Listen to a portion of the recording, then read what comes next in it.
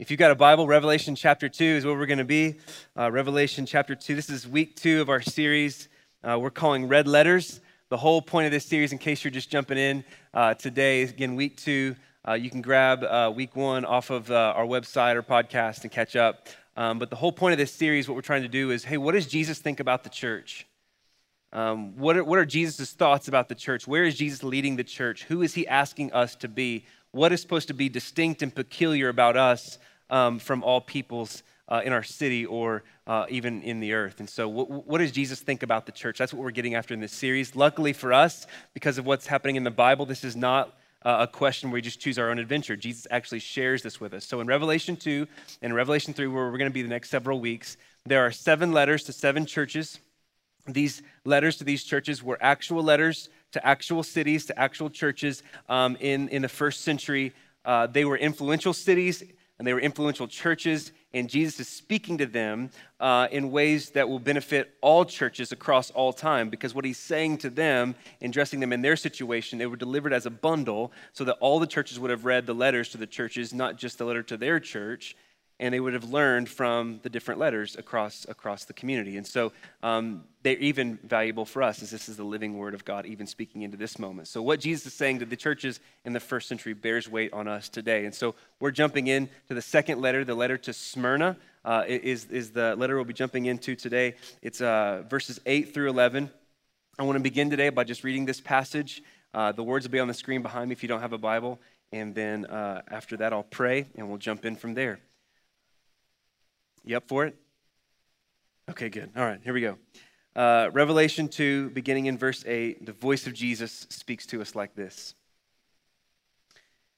And the angel of the church in Smyrna write, the words of the first and the last who died and came to life. I know your tribulation and your poverty, but you are rich, and the slander of those who say that they are Jews and are not, but are a synagogue of Satan. Do not fear what you're about to suffer. Behold, the devil is about to throw some of you into prison, that you may be tested, and for 10 days you will have tribulation. Be faithful unto death, and I will give you the crown of life.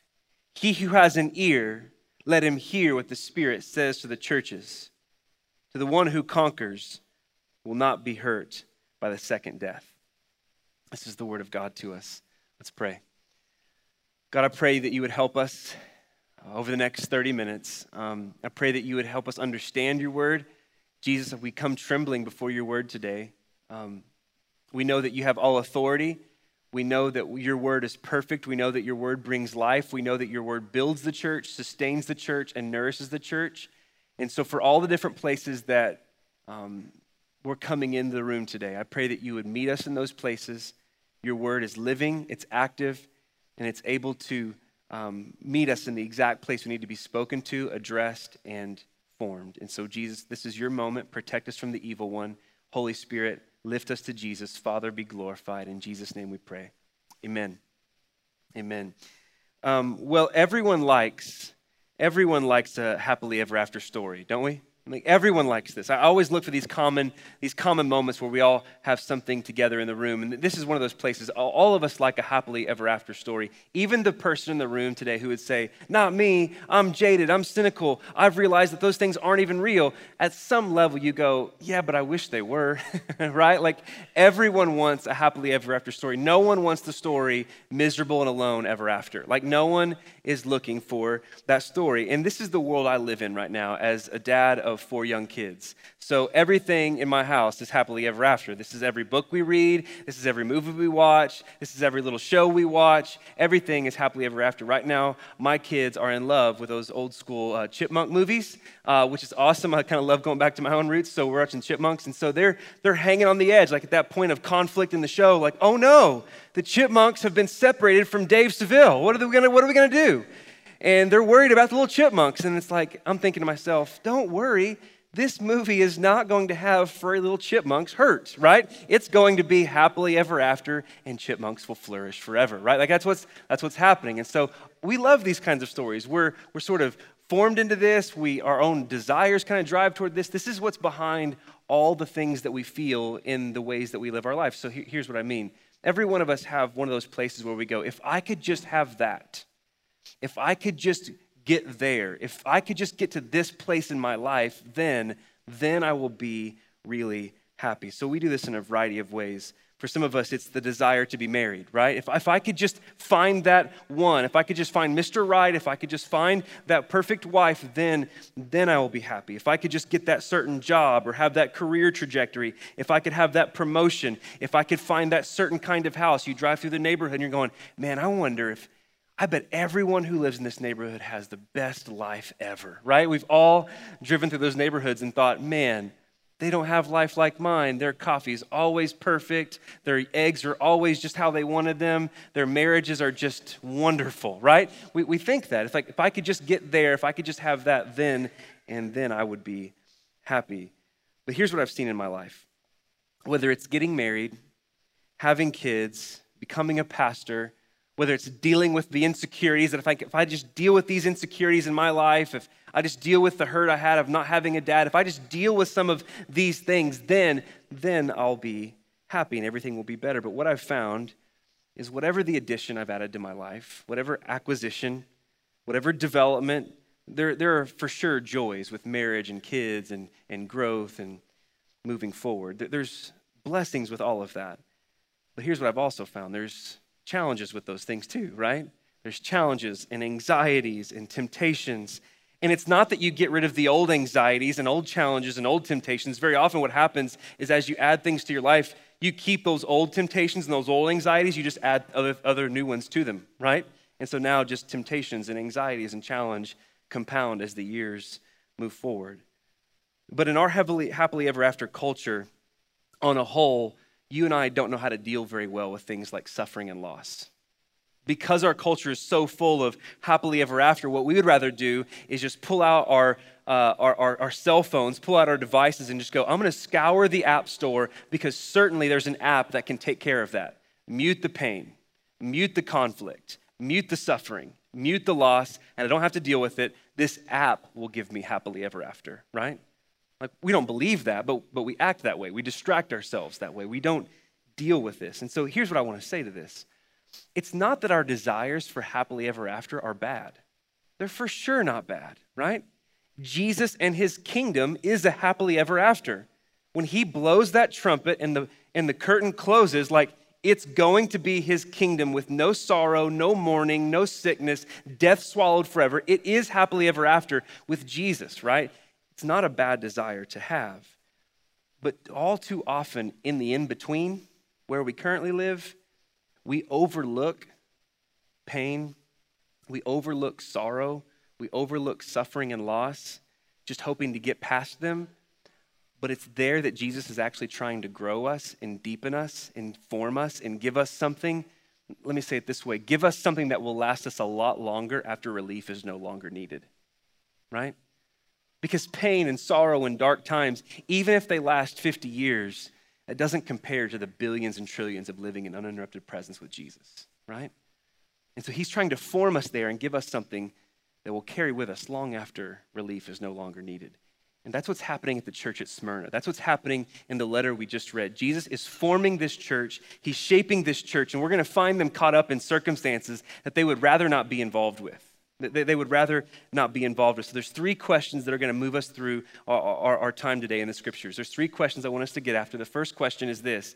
What is Jesus saying to Smyrna? Like, what is Jesus saying to this church? I want us to look at this letter again and just go, what is he saying to them? The second thing is, so then what does that mean for us? The second question is, what does this mean for us? Because it has implications deeply for us. And the third question I want us to get after is, so then what do we do? What did this mean for them? What is he saying to them? What is he saying to us? And then what do we do? Those are the three questions I want us to get after today. So look back at verse 8. What is Jesus saying to this church?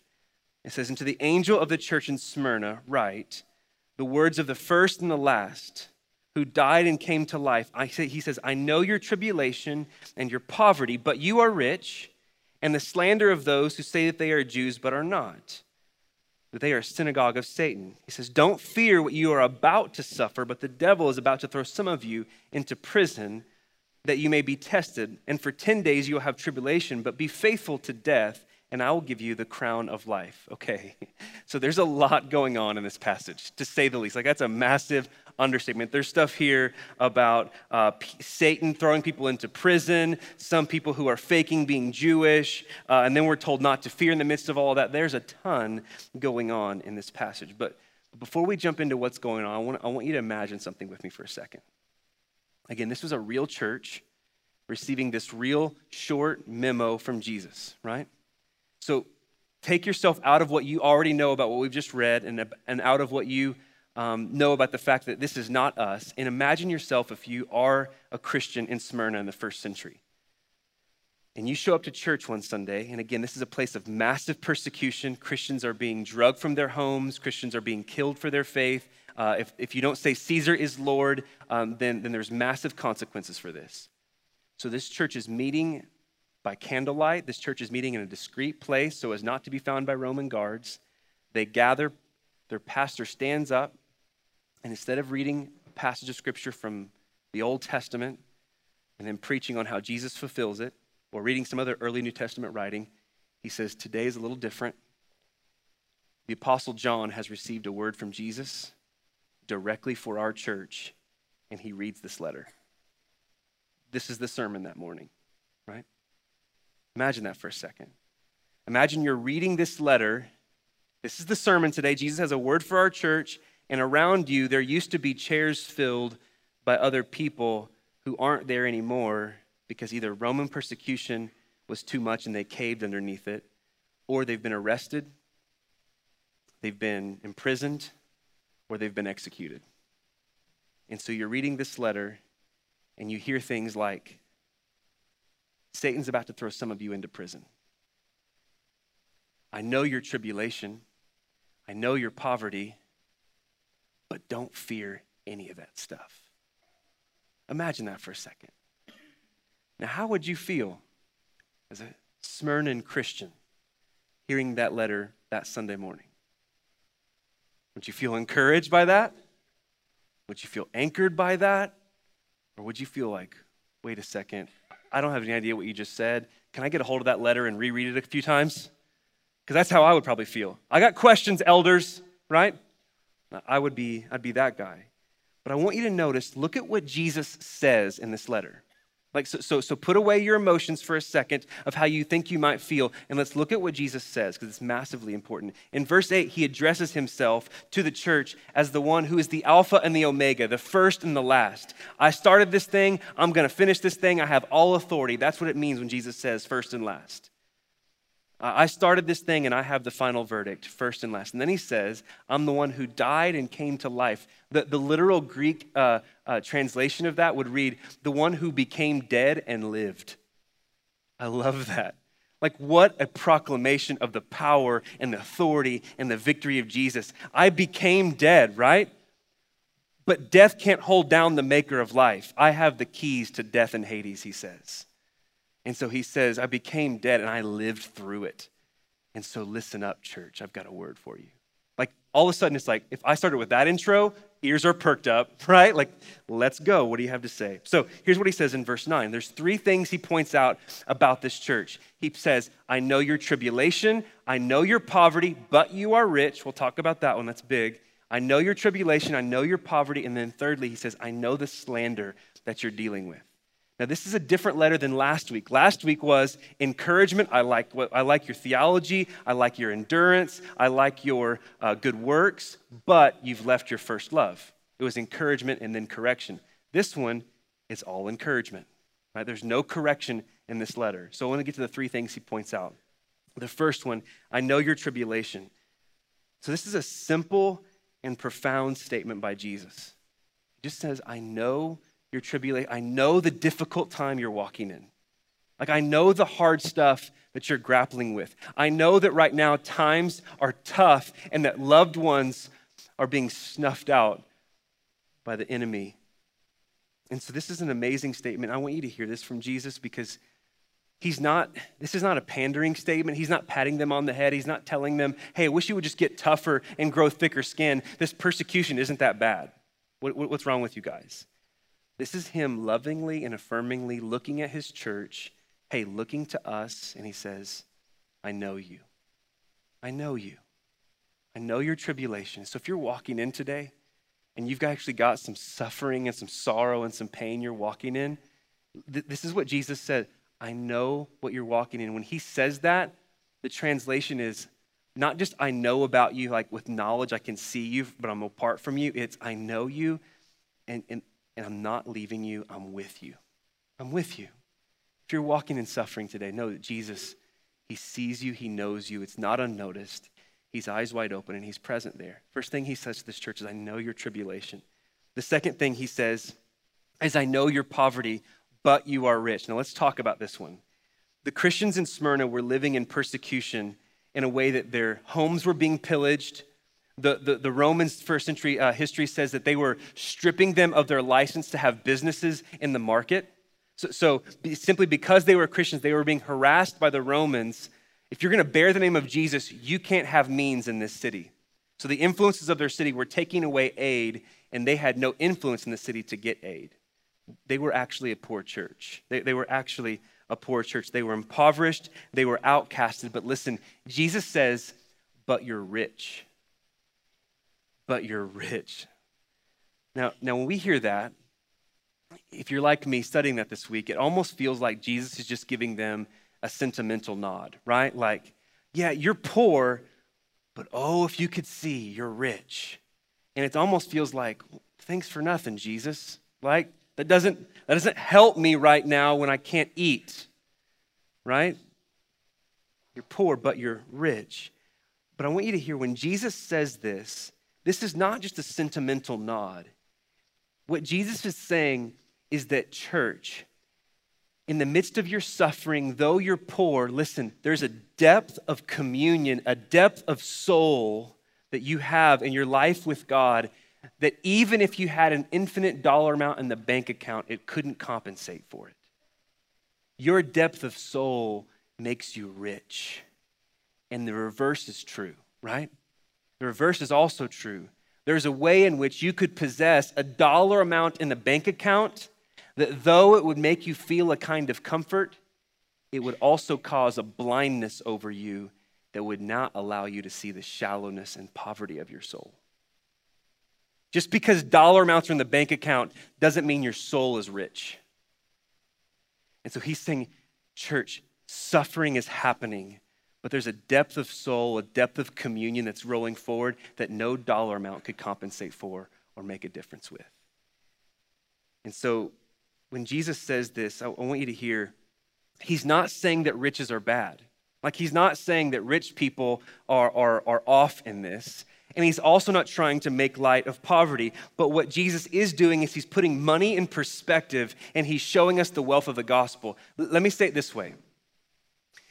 When Revelation 19, if we were to roll forward from Revelation 2 to Revelation 19, and Jesus returns to gather up his church, and he comes riding in on the white horse with tattoos on his legs, the scriptures say, King of Kings, Lord of Lords, with a warrior king presence on the white horse. When Jesus returns like that, it's not going to matter what kind of clothes you're wearing.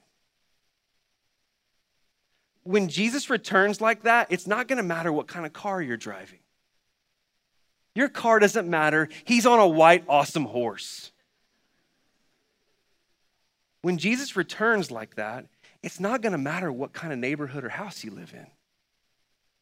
When Jesus returns like that, none of those things matter. And that matters because what matters on that day for us as Christians helps us understand what actually matters today. Because we are people who live in light of that day. So what matters on that day matters to us today, because that's where we're headed, right? And so he's putting in perspective money. So the beauty of the gospel is this, is that it makes the poor man wealthy. Listen, it makes the poor man wealthy, but it also shows the wealthy where true wealth is really found. That's the beauty of the gospel. It makes the poor man rich, and it shows the rich what true wealth really looks like. So in the kingdom of God, the successful doctor and the hotel maid and the repentant convict all have a common status before Jesus. I gotta say that one again, right? Like the successful doctor and the hotel maid and the repentant convict all have a common status before Jesus. In the kingdom of God, there's only one status: co-heir with Christ, right? And so Jesus says to the suffering church, I know you are poor, but you are rich. Notice the third thing he says to them. So he says, I know your tribulation, I know your poverty. The third thing he says, look back at verses 9 and 10.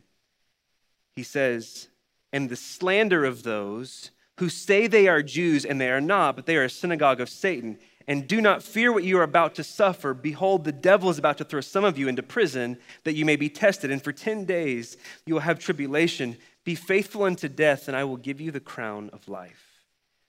And so the Jewish community in Smyrna were selling out Christians to the Romans for punishments and killings. So the Romans hated Christians because they wouldn't bow to Caesar. The Jews hated Christians because they were a threat to their heritage and the authority they felt like they walked in. And so the Jews were selling Christians out to Rome all the time for punishments and for killings. And this is why Jesus calls them a synagogue of Satan. They were doing the work of the enemy. And so when Jesus says this, I think it's important for us to hear a passing comment. This is not anti-Semitic talk. Like, he's not actually speaking less of Jewish people. And the reason he says that though they claim to be Jewish and are not, the reason he pulls that Jewish title off of them has nothing to do with race, but he says they don't recognize the Jewish king, me, Jesus, right? They don't recognize Jesus, the Jewish king. So he says they're actually not with me as much as they say they are. And so when we read this passage, there is no mistaking, Jesus is making no mistake who the real enemy is in this passage. It's not Rome. He says nothing about Rome. And though he mentions the Jews aren't the enemy. And so it translates for our culture, the enemy is not ISIS. That's not the enemy. The enemy is not liberal politics or conservative politics, wherever you land. Politics are not the enemy. The enemy is really clear. It's Satan. Ephesians chapter 6 says it this way. For we do not wrestle against flesh and blood. Our real enemy is not against flesh and blood, but against the rulers and against the authorities and against the cosmic powers over this present darkness, against spiritual forces of evil in the heavenly places. There's a real enemy who seeks to kill, to steal, and to destroy what's happening in God's purposes with God's people. But Jesus assures us in this passage, hey, don't fear what's about to happen. So he says, Satan's going to throw some of you into prison. These people are trying to partner and co-opt the enemy's mission. But listen, don't fear what's about to happen. He says, be faithful unto death. I'm the one who calls the shots. Jesus is saying, I've defeated Satan. Remember, I'm the first and the last. I became dead and lived. I call the shots. I hold Satan on a leash. What's the worst Smyrna can do to you?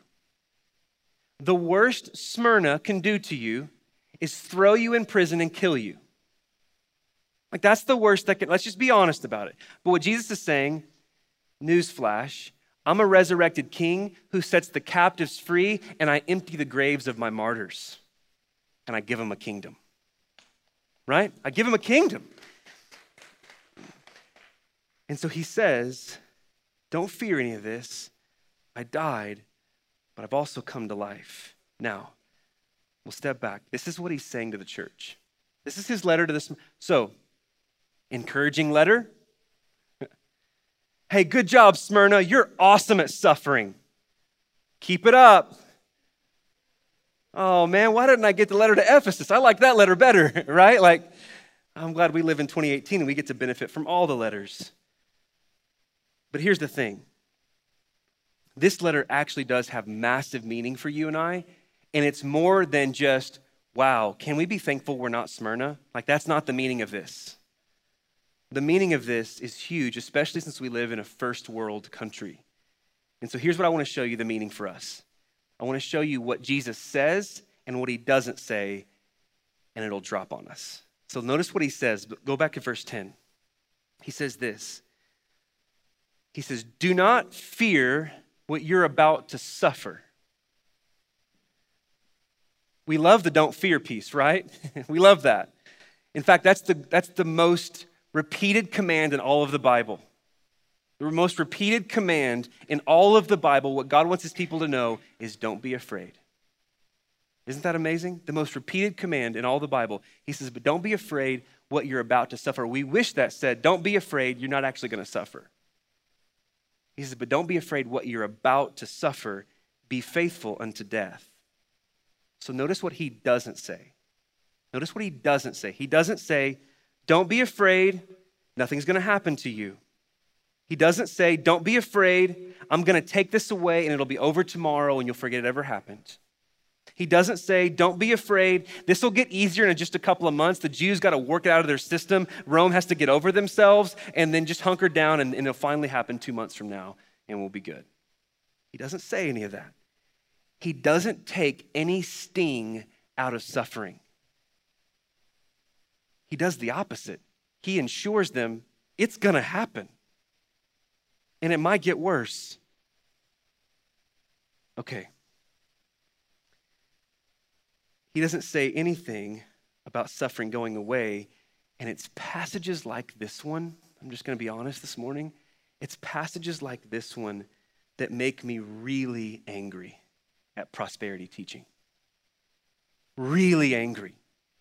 The kind of teaching that says God's whole mission is just to make you healthy, wealthy, and give you your best life now. Like the whole reason that God sent his son was to give you wealth and wellness. That is garbage. Garbage, right? It makes a mockery of Jesus and it decreases the beauty of his holiness and grace. Like, I don't know what prosperity teachers do when they roll open to Revelation 2. Like, I don't know what they do. You have two options. If you're going to keep teaching health, wealth, and prosperity, it's either put a blindfold on when Revelation 2 happens, or just claim ignorance. Because, like, that kind of teaching, what do you say to Smyrna? Just believe more, Smyrna. Just have more faith. I think they have way more faith than any prosperity teacher has. They're enduring suffering for Jesus, right? But here's the thing. The danger isn't so much prosperity teachers. We could talk about that for a while. That's not so much the danger for us. The danger for us is the fact that there is a prosperity believer that lives inside of you and me. And we may not turn on TBN and we may not prescribe to those teachings, but there's still a part of you and me that prescribes to that prosperity teaching. You say, what do you mean? It shows up like this. Those moments where what you really have faith in God for is just to give you what you want. Right? So that you have this view of Jesus like he's your lucky rabbit's foot, like he's your cosmic bellboy out to go run your errands to give you the best life now. Right?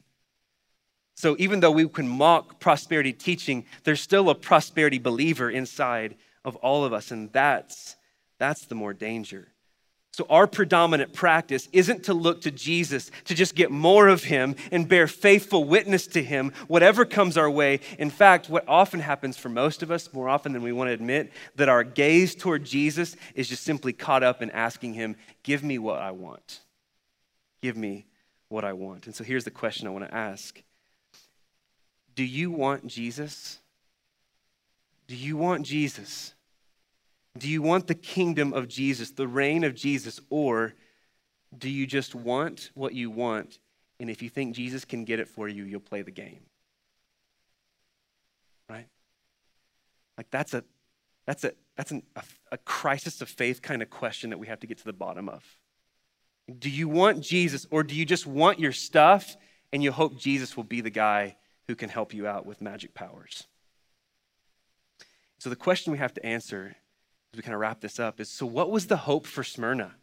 Because when I read this letter, you go, it doesn't feel like there's a lot of hope in that, right? Like I was hoping for a cheerful sermon today. I was hoping for Jesus calling today, right? Like what's the thing? What's the prize for Smyrna? That's a big question we've got to answer, and the answer to that question is huge, and here's why. Because how you and I respond in the midst of conflict, how you and I respond when we are threatened to have comforts taken away and we respond in a certain way toward God, it shows us in that moment what's really in our heart toward God. When the threat of your comforts to be taken away happens, it shows what's really in your heart. toward God. And so, what was the prize? What was the hope? For the Christians at Smyrna, their prize, their hope was just, Jesus, give me more of you. Give me more of you.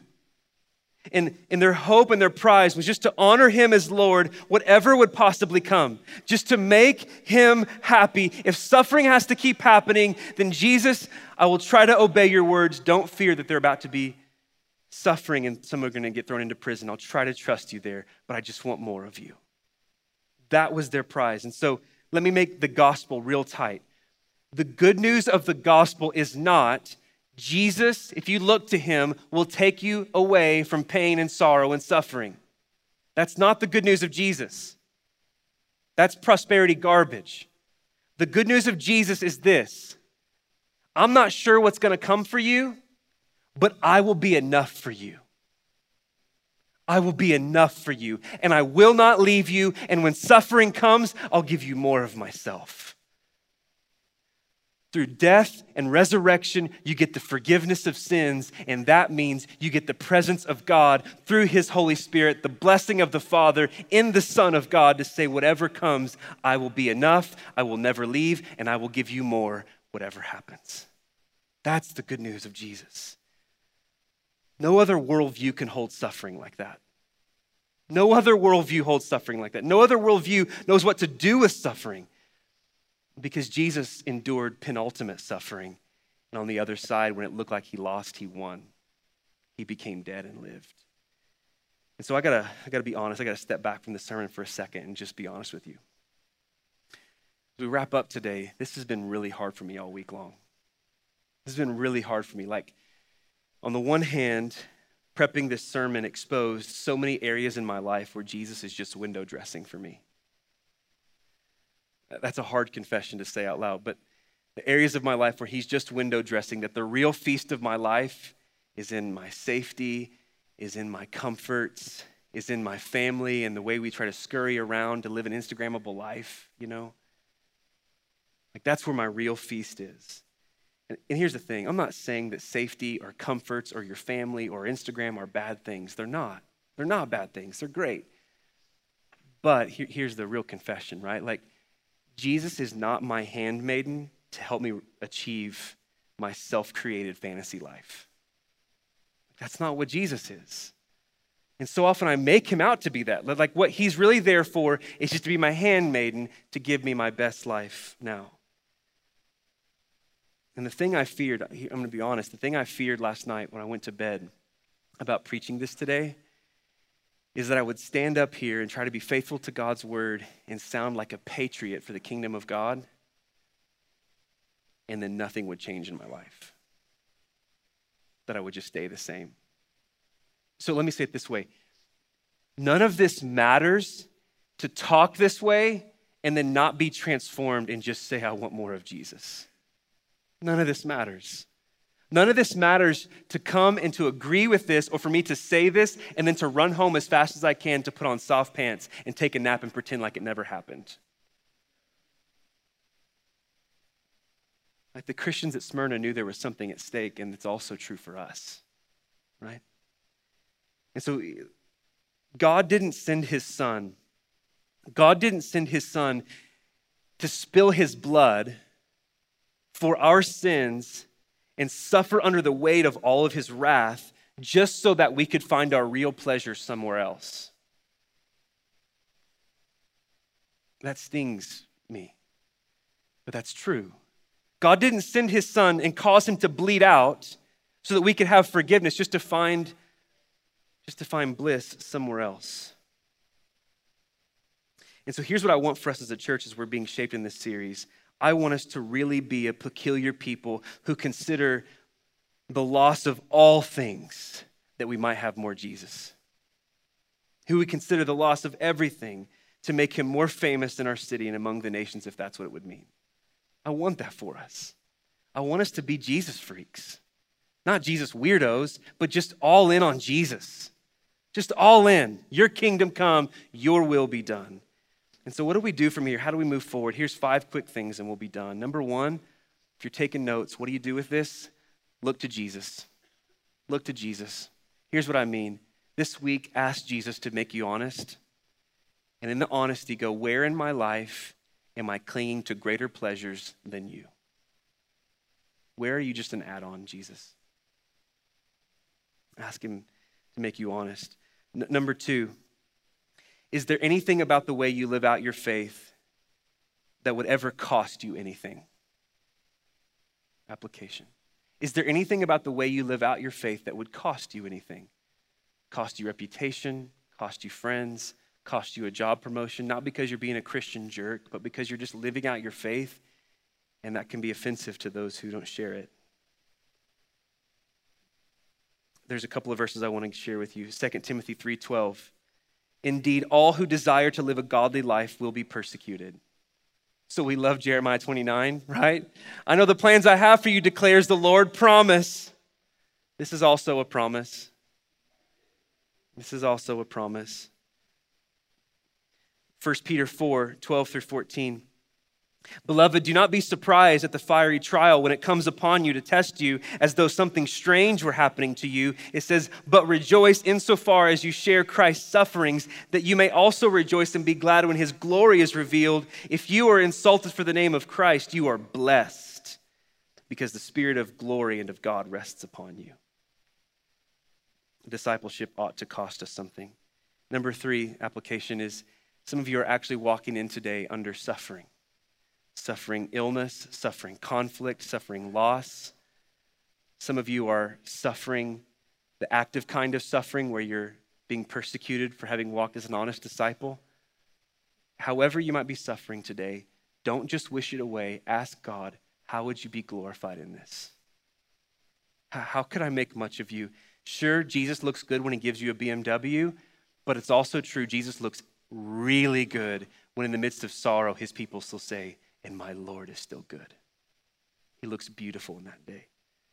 Number 4, don't compromise. The blessing of the church at Smyrna is they wouldn't settle for status quo. They knew suffering was coming. It would have been easier to blend in. They said, I'm not going to sell him cheap. I'm not going to sell him cheap. Here's the thing, church. Here's the way you do warfare against my fear. The way I'm doing warfare, I call you into it with me. Right? Is I fear that I would believe this, say this, but then live no different. The way you do warfare is don't rest until your soul is happy in Jesus. Don't rest. Ask God for war against all those places of laziness in Christ. Right? Don't rest until you're happy in Jesus. Last, and we're done, pray for the persecuted church. Pray for the persecuted church. So we're here today in a beautiful, ornate cathedral, and you let me speak freely for 35 minutes, and we get to worship with no fear of anything. Many believers around the world, most believers around the world do not have this privilege. They are in fear, and they're being driven out, and they're being persecuted and executed, right? Sometimes we think that persecution happened in the early church. No. It's happening more today than it's ever happened in the history of the world. You can go to opendoorsusa.com. It's an organization that works specifically among the persecuted peoples of the world. And I mean, you can read some stuff there. We'll be praying for persecuted Christians in our community groups this week. Pray for the persecuted church. I want to end by reading this passage to you.